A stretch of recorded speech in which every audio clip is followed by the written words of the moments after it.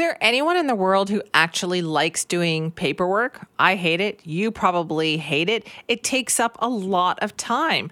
Well, there's a new report out from the Canadian Federation of Independent Business, and it shows that Canadian doctors spend almost 20 million hours a year on unnecessary administrative work. Wanted to find out more about this. Ryan Mallah joins us now, a Vice President of Legislative Affairs at the Canadian Federation of Independent Business. Good morning, Ryan. Good morning. So why did the CFIB look into this? So we've been asking our members, as we always do, about what their priorities are. And over the last, I would say, about 12 months, we've really seen healthcare skyrocket up the list of priorities. In fact, just this January when we asked, 88% of business owners said that addressing healthcare challenges should be a top priority for governments. So we were looking for sort of a way to approach that was a little more in our wheelhouse. Of course, it's the first day of Red Tape Awareness Week. We are all about cutting through red tape. So we decided to take a look at what that means for physicians across the country. Okay, now this is a startlingly high number. Were you even surprised by how much paperwork doctors say they're doing? I was genuinely shocked. When I first saw this number, I got that sort of tingling feeling in that, what is this? Across Canada, 18.5 million hours on unnecessary paperwork and administrative tasks every year for doctors, the equivalent to about 55.6 million patient visits annually. So if doctors theoretically did less paperwork, what would be the benefits of that with more time?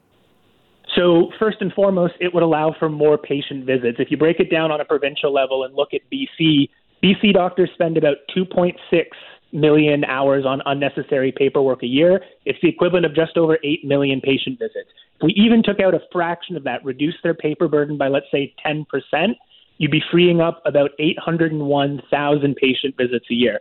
Now, we understand that not all of that time would go necessarily just to patient visits, but there are also other benefits. It would allow doctors to have a better work-life balance, spend a little bit more time with their families, and eliminate the burnout that we've been seeing across the country in the physician community. Okay, what kind of paperwork are we talking about here? So we note that there are lots of necessary things that doctors do. About 63% according to them is necessary paperwork. But the unnecessary things like filling out a full insurance form every time one piece of information switches. A lot of the forms around things like wheelchair parking we've seen raised in parts of the country where the doctors say we don't need to fill out the entire form or the form every single year.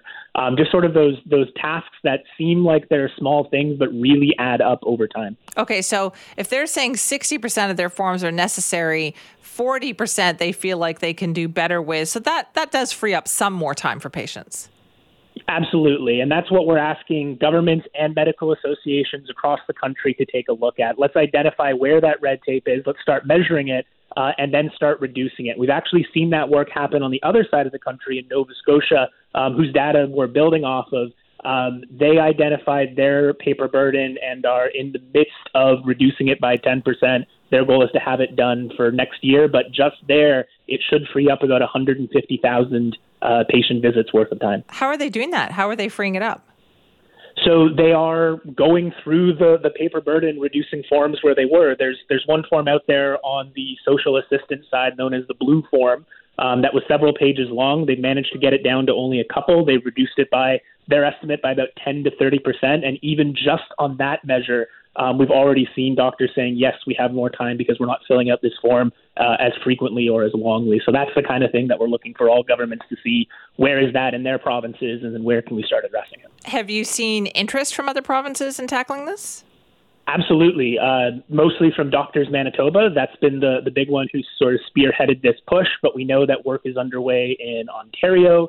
We know that there's plenty of interest in Western provinces as well. I think it's a lot of areas where conversation has been happening. I think the medical community for some time now has been looking to really reduce burnout and has identified paper burden as a major contributor to that.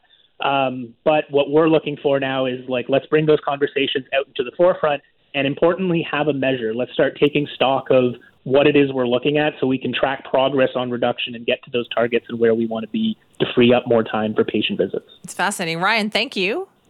Thank you. Appreciate your time on that. That's Ryan Maluff, who's the Vice President of Legislative Affairs at the Canadian Federation of Independent Business.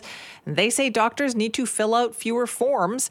And if they did, that would free up more time for them, reduce fatigue and burnout, and maybe just improve the quality of patient care, too. What do you think? Does your doctor fill out too many forms? If you're a doctor, tell us, how bad is it when it comes to paperwork?